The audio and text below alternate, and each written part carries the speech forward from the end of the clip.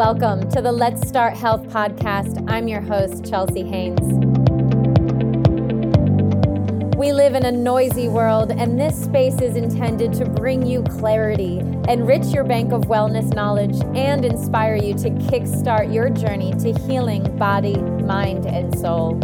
I'll be interviewing industry professionals and bringing you raw, real, and personal stories of healing through gut health, intuitive eating, and the power of the abundance mindset. Thank you so much for tuning in and getting curious. Your journey to healing starts now.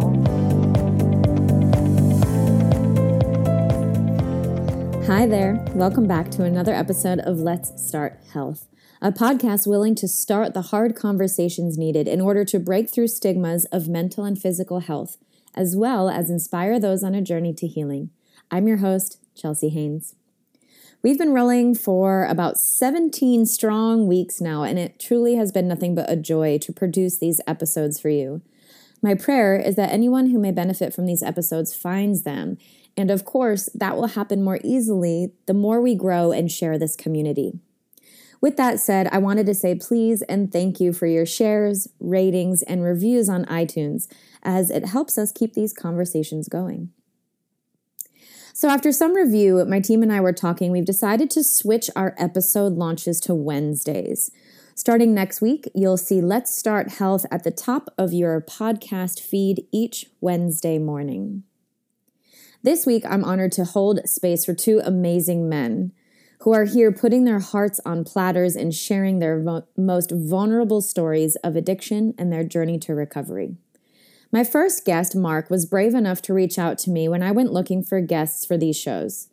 Mark is married with 3 children and has been a trial lawyer in Chicago for over 2 decades. Today, he shares his extremely vulnerable addiction to sex, fantasy, and secrecy. He hopes that in sharing his story, he'll bring awareness and begin to break the stigmas of addictions of all kinds. Thank you so much, Mark, for your bravery. My second guest today is my friend Robert Crotty, who from a very young age became addicted to alcohol as a result of trying to compensate for the lack of friendships he had with people his own age. Robert has been sober since May 2006, and you will love his story of addiction and recovery. Both guests are motivated not only to bring awareness to addiction, but really to help shape and maybe change our perspective of people who are struggling with addiction. So please enjoy this part 2 of a 3-part series of short stories of people recovering and managing addiction.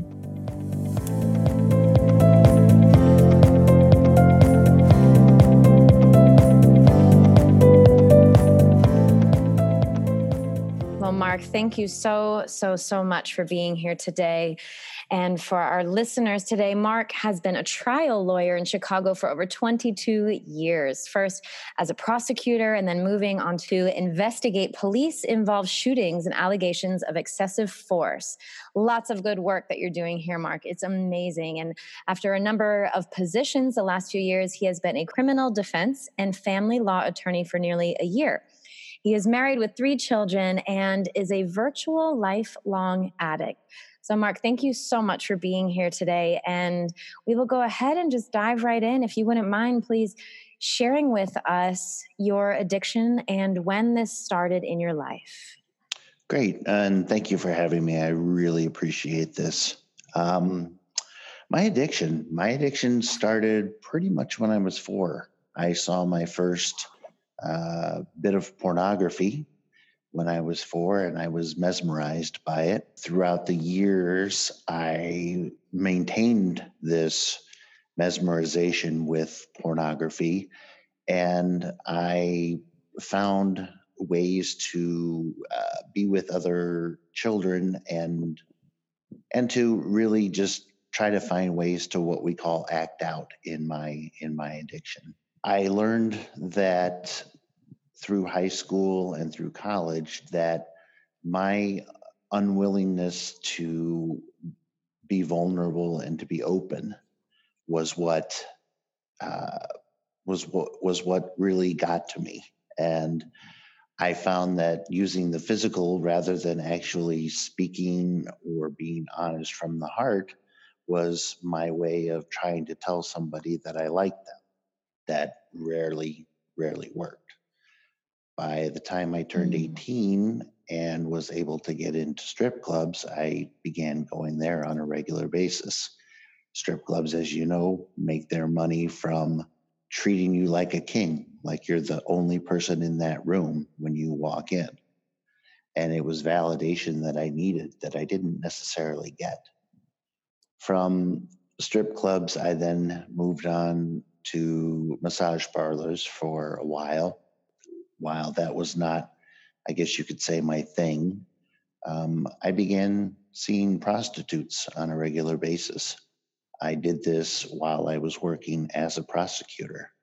I did this with every chance, with every encounter that I had, every chance of being caught, losing my reputation, losing my license if I was charged criminally.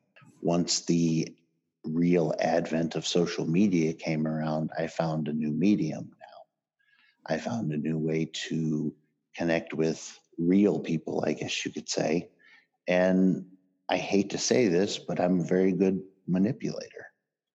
And I could manipulate many women, and I did manipulate many women into relationships with me, whether they were sexual online, or later on sexual in person, or sometimes just what felt like a romantic relationship, the fantasy aspect of it. Thank you so much for sharing that, Mark. And I know this is not an easy conversation to navigate. So I really just appreciate you being so willing and so vulnerable to share this addiction that really seems like it has made its way into all areas of your life, and to a point where you were even willing to lose everything in order to fulfill this validation that you said that you needed, and to fill this void, to fill this need. So I'd like to back it up just a little bit, to when this first started at 4 years old. That seems quite young to be exposed to pornography. And may I ask, how might that have happened? And I would imagine that that vision at such a young age is then what kind of catapulted you into learning this was a coping skill for any other trauma in life. Well, the neighbor children had a copy of we'll call it a nudie magazine so that we don't use any brand names here. Mm-hmm. And they showed me a copy of it. I was afraid. I was crying. I was scared. I was shaking. And then I saw those pictures and something changed. And it became almost obsessive for me. I wanted to look through the whole magazine.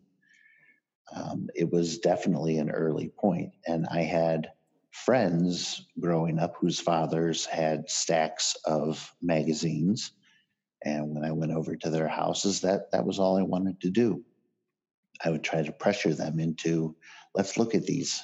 And sometimes they would, and other times they would say something to the extent of, I don't want to, I'm bored, or, I really don't want to do that right now.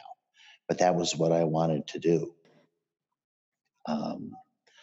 I learned early on from a couple of traumas that really, I felt that the world was unsafe, and I felt that my family was not able to protect me, or to at least give me that security of protection that I needed. Hmm. Yeah, and I can imagine, there are three basic needs in every human being, right? To feel love, to feel accepted, and to feel safe. And when one of these basic needs are threatened, we go to extremes in order to cope with that threat, right? So where something might have been, in this case, a natural curiosity transitioned into what you mentioned, an obsession. So, what do you feel like might have been that trigger point for you? You know, the world became unsafe and you felt like your family was unable to protect you. Was there a specific incident, and you don't have to go into details, but, you know, was there a specific trauma, specific incident that then is what transitioned this possibly natural curiosity into this obsession? There certainly was, and I can be very brief and very general about it. When I was Mm. 5 years old, both my sister and I were pulled off of the street into a truck and basically kidnapped. And I had to sit next to my sister as I was watching her being sexually abused. When we were Mm. finally able to get away from this person, the police were called. And because I was so young, nobody would let me talk to the police. And the next day, it was swept under the carpet. There was no talking about it. I had no outlet. I had no feeling of you're going to be okay. And it, I realize now it tarnished my view of the world. Absolutely. Thank you for sharing that. And unfortunately, there are so many times that I see this happen where a massively traumatic event happens, and for whatever reason, those emotions, the experience gets stifled down, right? And we don't have the proper community, people, or coping skills to encourage us to lean into those uncomfortable feelings and to really digest and talk about what happened. And do you feel like, you know, that for that reason, that lack of coping skills around this extremely traumatic experience is probably what directly led you down this path of confusion around sex and using it as a means of validation, I guess would be the way I'm asking. Oh, absolutely. It was Yeah. a means of validation. Mm. It told me, it told my addicted brain that you're worthy, rather than the feelings that I had any other time when I was not being sexual, which was if people knew the real me, they would never love me. They would never stay with me. Um, Rather than was doing bad things, I was made to feel that I was a bad person.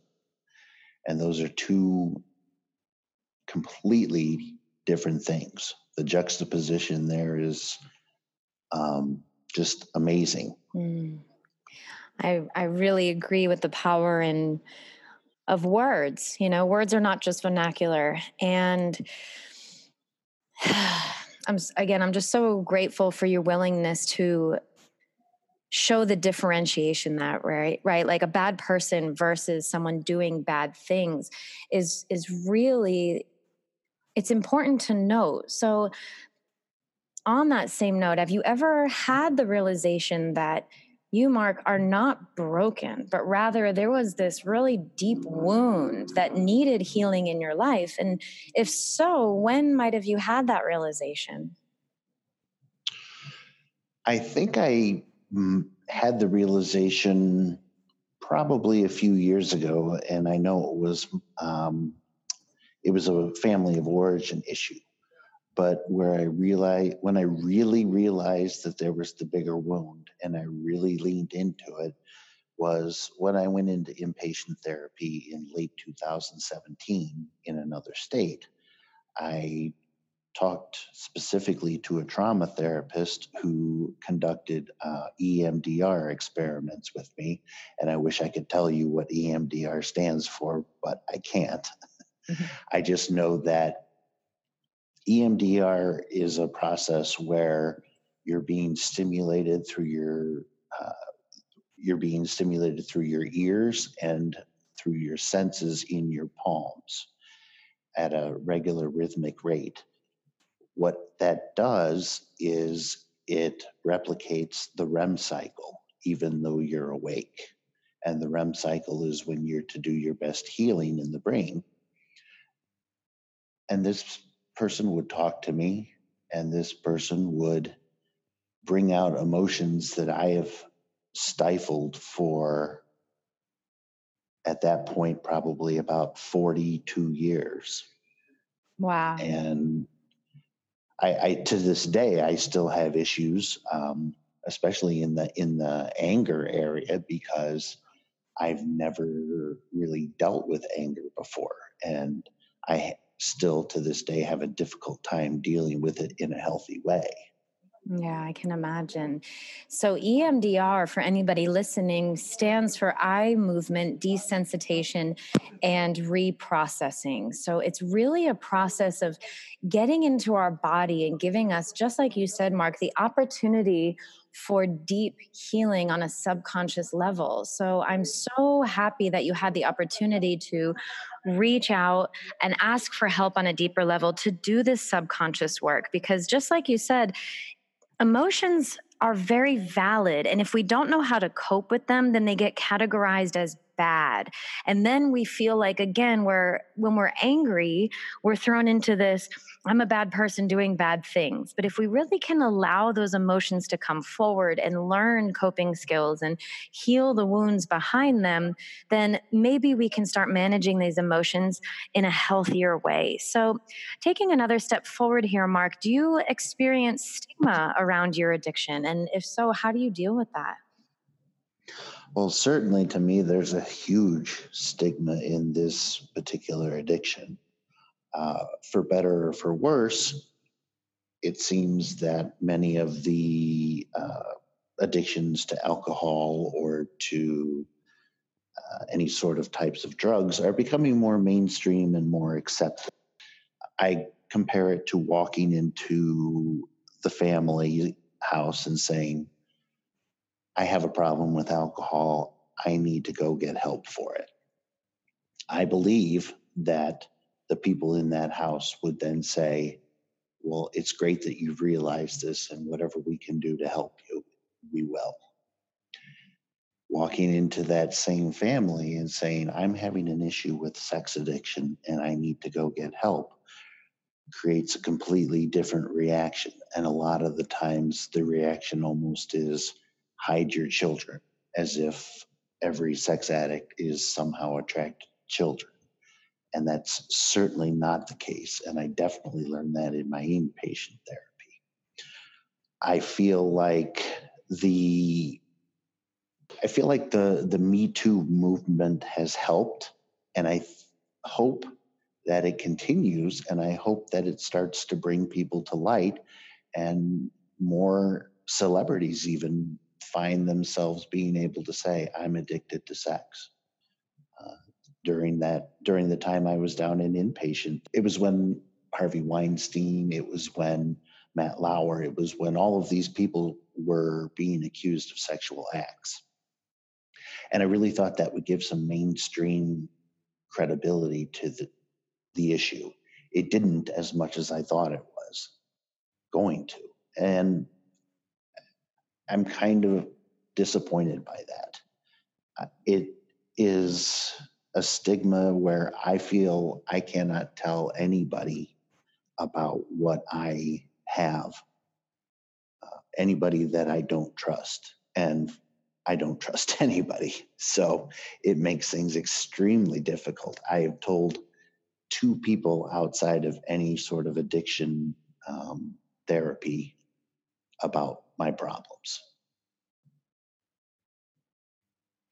Well, I'm sharing with you now, Mark, that this takes deep, deep, deep bravery, and your vulnerability is being met with empathy right now. And I'm sure anybody listening to this who can put themselves into what it might have been like as a 5-year-old who was kidnapped and forced to watch their sister being sexually abused, there's so much room for compassion and empathy there. And I think you are a warrior on the forefront of educating here. And again, that takes bravery. It takes a lot of work. And it seems like it could be a one step forward, two steps back kind of dance.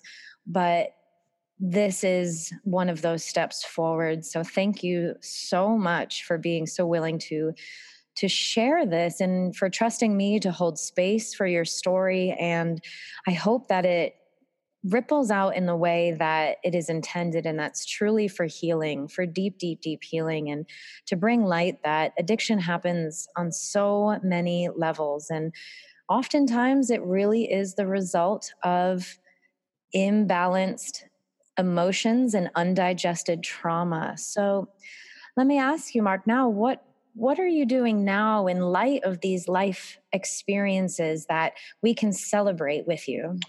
Well, again, in 2017, I checked myself into an inpatient recovery. Uh, Mm. I did that for 2 months. I've done some outpatient, but currently in my recovery around my crazy work hours, I go to at least one face-to-face 12-step meeting a week where I feel the support from my brothers and sisters who suffer from this same disease that tells us that we don't have a disease. I see a specific therapist, a certified sex addiction therapist, once a week. We go through my emotions and we talk about the types of triggers that I might have had throughout the week, and triggers are everywhere. I do anywhere from 2 to 3 telemeetings a week when I can't get to a face to face meeting. I've continued in EMDR. I am working on my impulsivity control. And I have about 3 or 4 people that I call my accountability partners that I need to check in with every day, whether it's not specifically a sponsor, but other people in the program who I just reach out to every day just to let them know I'm here and talk about my problems, and they can talk to me about their problems, where we can just listen to each other. I love that, Mark. There's so much to celebrate there. And I'd love just to ask one more question. You mentioned the addiction not just being about the physical act of sex, but there was sort of a secrecy that was exciting. Would you mind shedding a little bit of light around that? Oh, absolutely. When I introduce myself at a 12-step meeting, I don't just say that I'm a sex addict. I introduce myself as a sex, fantasy, and secrecy addict. Um, Really, the high for me lately has been secrecy. And I realize it now that it's really always been prevalent throughout the addiction. But that is my largest trigger right now is I feel the need to have a secret, whether it's a secret stash of money, whether it's a photograph of someone that I shouldn't have, whether it is contacting or seeing a person that I'm attracted to. It I equate it to a stash. You know, those who don't want to give up control have to have that little tiny stash left, even if it's just the littlest thing. And to me, without getting rid of that stash, I can't truly get rid of it, all of what I need to get rid of. I don't. I'm sorry. That's okay. Having that stash gives me control, and I have to give up all of that control in order to succeed through the 12-step program. The first step talks about being powerless. And if I can't honestly admit that I'm powerless over this because I have my addict telling me it's okay to keep that little stash, then I'm never going to succeed in my recovery. And it's that secrecy that damages my marriage. It's that secrecy that damages my relationships, be it at work or be it in my personal life with the few friends that I've not alienated and pushed away through my isolation. Thank you so much for sharing that with us, Mark. And I it brings me to want to encourage anybody who's listening to just remember that the journey to healing is constant, consistent work. This soul work to embrace, to let go, to move forward is an every single day venture. And Mark, this vulnerability and really the opposite of being secret right now, being very, very open and willing to share, I believe is a big step in the process to healing. And I hope that it feels that way for you as well. I hope that this feels a little bit lighter, and I hope that alchemizing your story to a place of empowerment to move forward to healing and to be your best self is something that you can find and we can all find. And I'm so grateful for you. And I would love just to round it all out with asking one last question. And that is, what does the term optimal health mean to you? Well, gosh, besides the obvious physical and emotional health, I believe it includes mental health, which I suffer from a few afflictions in that regard. So I use medication and meditation for those. But especially throughout the addiction, this is a spiritual disease, and there needs to be a spiritual health, whether it be a higher power, as they refer to it in the meetings, whether that higher power be named God, whether that higher power be named Buddha, whether that high power have a name, a face, a shape, whatever higher power a person can rely on and believe in, I believe increases the ability to heal mentally and to heal emotionally and probably to heal physically as well. Thank you so much for that. I think that holistic picture is really beautiful, and bless that medication and bless that meditation, right? Exactly. Well, thank you again, Mark. And I really appreciate you being here. And I've appreciated having the chance to talk to you.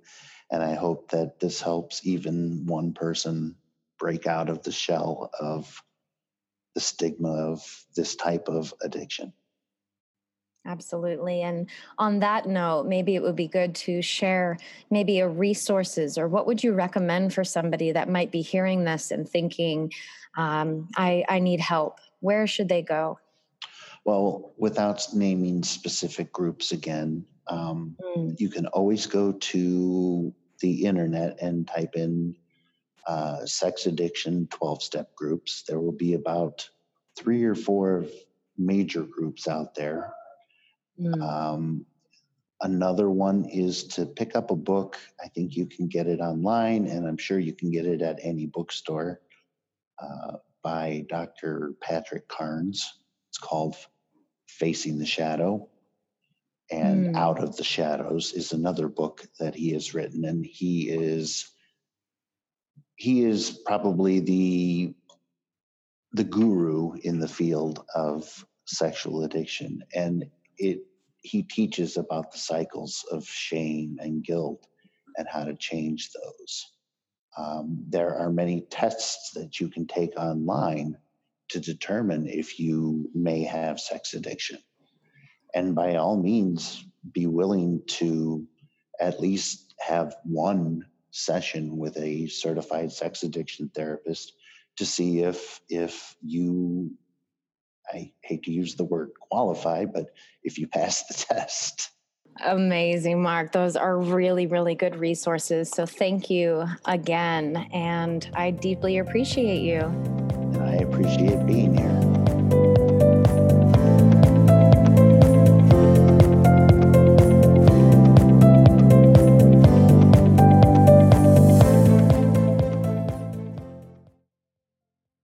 Robert, I'm so excited to have you here with me today. I'm truly honored and grateful. And for our listeners today, I am blessed to have my friend Robert Crotty here. He has been sober since May 2006. He is a below-knee amputee that happened in 2017, and he is a competitive power lifter. This is amazing. Robert, you love to travel. You love spending time with your family and with your pets, and I really just want to dive right in. Your energy is infectious, and I really would just like to hand the mic right over to you and just ask if you wouldn't mind, please, sharing with us briefly your story of addiction and then diving right into what was the turning point for you. Happily. Thank you so very, very much for having me on here. I'm really, really grateful for the opportunity. Growing up, I had a bunch of problems. I had ADHD, and so I had a very addictive personality, and I would find, in order to combat my ADHD, I would find something that really kind of just meant something to me, and I would glom onto that, and that would be my everything. And as I got older, that became alcohol, and I would drink, and just one beer became 15 to 20 real quick, and then I always had that stupid mentality of, I'm fine, I can drive myself home. And 2 DUIs later, I realized this is a terrible idea. My parents picked me up from jail after my second DUI, the sober tank, and we got back to their house, and out of habit, I went right to the fridge and I grabbed a beer.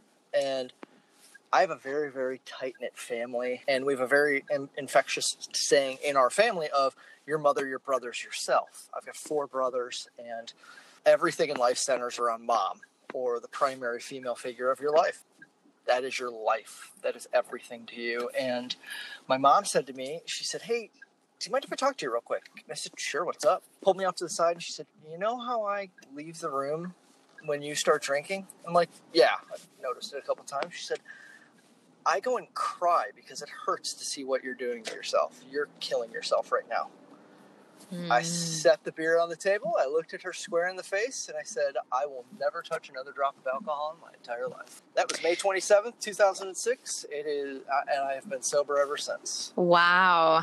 It's really amazing and powerful to hear someone have just such a quick wake-up moment, right? So, yeah. And obviously, it sounds like you had been through a lot to get to that point. So I'd like to ask, transitioning right into my next question, addiction can typically be a response to trauma or a Band-Aid of some kind. And you mentioned when you were a child, you had ADHD, and then you often glommed onto something, right? You would sort of obsess over something and have this somewhat addictive personality, right? So do you feel like as a child, this then led into, you mentioned that it fed into alcohol, but even behind that, what do you think it was, that soothing or that Band-Aid, that the addiction then felt so good to hold on to?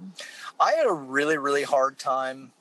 So when I was a kid, in addition to the ADHD, I had alopecia areata, which is a white blood cell disorder where the white blood cells see the hair follicle as a foreign matter. They attack it, kill it, and your hair falls out. In 6th grade, I was bald. Now, middle schoolers are mean. They're terrible, terrible people to other middle schoolers all the time. I was called Cancer Boy. I was called just about everything in the book. I was told I should go kill myself a number of times. I would always talk with my family about it. And growing up, I always had a really, really difficult time making friends. And then when I got older and I started drinking, the friends that I had, that was what it all centered around, was drinking. And so to keep the friendships stable, we would just keep drinking. Once I got sober, I haven't spoken to any of them since at all. Not a single one of them has ever reached out to me to see how I'm doing, to see anything. And the last I heard, they're still all drinking just as heavily. It's so interesting to me to see how extreme we go to feel safe, loved, and accepted in life, right? And definitely. I too have, I guess what would be considered an autoimmune disease. I've had psoriasis since high school, and I can just really relate to the pains that it comes with when your body starts to do things that feels out of your control. And then on top of that, the bullying and kids telling you that you should take your life. Honestly, it's I have to take a deep breath. I am very blessed. My family is very, very, very supportive in not only with what I was going through as a child, but especially with my sobriety. And I'm comfortable, and I have a different mentality in sobriety than most, and I've found. I mean, I went and did AA for a long time and found that in AA, people it was very cyclical in the grouping that I was with. They would go to meetings, they would stay sober, then they would all hang out together after the meetings. And then one of them would go off and relapse and blame everyone else at the meeting for their relapse. And I finally had enough after the fourth or fifth person that did this in this grouping that I was with at AA. And I said, and now mind you, let me put this disclaimer out there. Alcoholics Anonymous is an amazing organization and support system, and it does work for millions of people. It did not work for me. But I looked at these people, and I think, honest to God, that it was the grouping of people that I was with that were trying to blame shift their addiction onto everyone else. I looked at this guy and I said, look, no one forced you to drink. We're all sitting here. So it sounds like this group of people that you were with were primarily in, I guess, what I would consider a victim's mindset. Very right? much so. And it sounds like for you, coming more so from a place of abundance and self-realization and accountability, it didn't work for you. Correct. And that leads me into actually my next question, which is so perfect. And that's really, did you ever have that realization that actually you're not broken, but maybe you were trying to mask a deeper wound that needed healing? I really believe that I was. I think I was trying to make up for all of the medical issues that I suffered as a kid, being a social outcast constantly. I was pushing myself towards alcohol as that Band-Aid to try and make up for those friendships and relationships that I never had with other kids my own age. But I think one of the biggest things, and I've actually gone and done talks at the Detroit Veterans Center for their AA group, and there's two questions that are the most important to ask any person in recovery ever. And they're the simplest questions, and everyone fails to ask them. How are you, and what's on your mind? Those two simple questions can completely change someone's day, just to let them know that you're there to open up and talk, or be that shoulder for them to yell or to cry on, or even just talk to. But asking, what's in your mind? That could save someone from a relapse so quickly. It's two really simple and really powerful questions, just like you said, that we do not spend the time being genuine about. I mean, I can't even tell you in my coaching sessions with clients, when I really take the moment and just say, really, like looking in the mirror, let's take a deep breath. How are you? And how quickly, just like you said, that could turn somebody around and somebody's day around. So taking another step forward here together, may I ask you if you've ever experienced stigma around your addiction? And if so, how do you deal with that? I have. I've actually had people look at me and even very recently try and get me to drink with them. Now, I don't have any issue being around other people when they're drinking. I don't care. I always look at it as it's their choice. My choice is to remain sober and keep my head clear because I know who I am when I drink and I don't like that person. So going out with people and they're like, I know you don't drink, but you sure you don't want a beer? And I'm like, really? That's a terrible question. And my answer is no, I do not want a beer. Thank you though. You know where I think that comes from, and this is just coming through for me, Robert, is that's their own discomfort with your sobriety. It has nothing to do with you. It's just their inability to, we are all reflections of each other, right? And when we are around Yeah. somebody that might be reflecting something within us that's a little bit uncomfortable, or on the other side, if we feel uncomfortable with the person who we're sitting with and their emotions, we often will try to make it better, right? So it's multiple layered there, but I would venture to say that that question might be either A, their own discomfort, or B, they're just trying to be nice. But it's like there's so many other ways to do that. So I totally agree. I actually had an instance when I was out of the country on a motorcycle trip, and the person that I was traveling with kept asking and kept asking and kept asking, and the owner of the bar intervened and said, listen, he told you he doesn't drink. If you ask him this again, it's not going to end pleasantly for you because we're going to handle it. There you go. I love that. Yeah. And I was in Colombia at the time, so. Yeah. Wow. So may I ask you, do you still consider yourself an addict? Always. Anyone who I equate it to, so I ride motorcycles, and I equate it to this. Anytime someone says, oh, you drive a motorcycle, no, you ride a motorcycle. And the second that you think you're in control of that motorcycle is when you crash. The second that you think you're not in recovery or still an addict is when you're going to relapse the worst. Interesting. So have you had any relapses? No, I have not. I've been overly blessed to have an amazing support structure. My family is just beyond amazing. My wife is great. She's even cut back heavily on her drinking, and she's like, well, you don't drink. I don't really need to have it in the house. And I'm like, great. I have no problem if you want to have it in the house. I know my choices. My choices are mine. And I've been very fortunate to have a great support structure. That's absolutely amazing. So based on your life experiences, can you please share with our listeners, maybe what you're doing now or anything that you'd like to share? Sure. I actually, as I said earlier, or as you pointed out earlier, rather, I'm 2 years post-amputation for my right leg. That was from I had staph MRSA and a bone infection in my big toe, but I still powerlift. I still ride motorcycles, fly planes, skydive. I travel as often as humanly possible. I actually just started a new job at a DME company, durable medical equipment company. But I'm looking to have some exciting news here in the next week or so that I'll share with you. I don't know yet, but I had applied to do a talk at this upcoming TEDx in Detroit. So I'm hoping to hear back on that real soon. Amazing. I hope it happens, of course, in all efforts to not be attached to the outcome. I think you're doing amazing things. And like I said, Robert, you are just, your energy is infectious, and I can't thank you enough. And I look forward to connecting more. And I appreciate you holding space for kind of these speed interviews for this unique episode here. And I'd love to round it all out by asking you, what does optimal health mean to you? Optimal health to me is mental and physical health.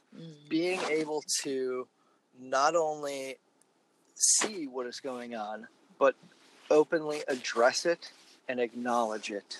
And when people fail to acknowledge it, that's when people suffer the most. Be open, just talk about what's going on. Find someone, anyone, but talk about it. Otherwise, it's going to fester, it's going to brew, and it's going to just make things 1,000 times worse. That is so great. Thank you again. And you are doing amazing things. I'm so appreciative of you. And hopefully we'll find you on the TEDx stage really soon. And if so, I'll be sure to link it in the show notes. You are awesome. Thank you so much for having me on. Awesome. Thank you, Rob. I'll be in touch.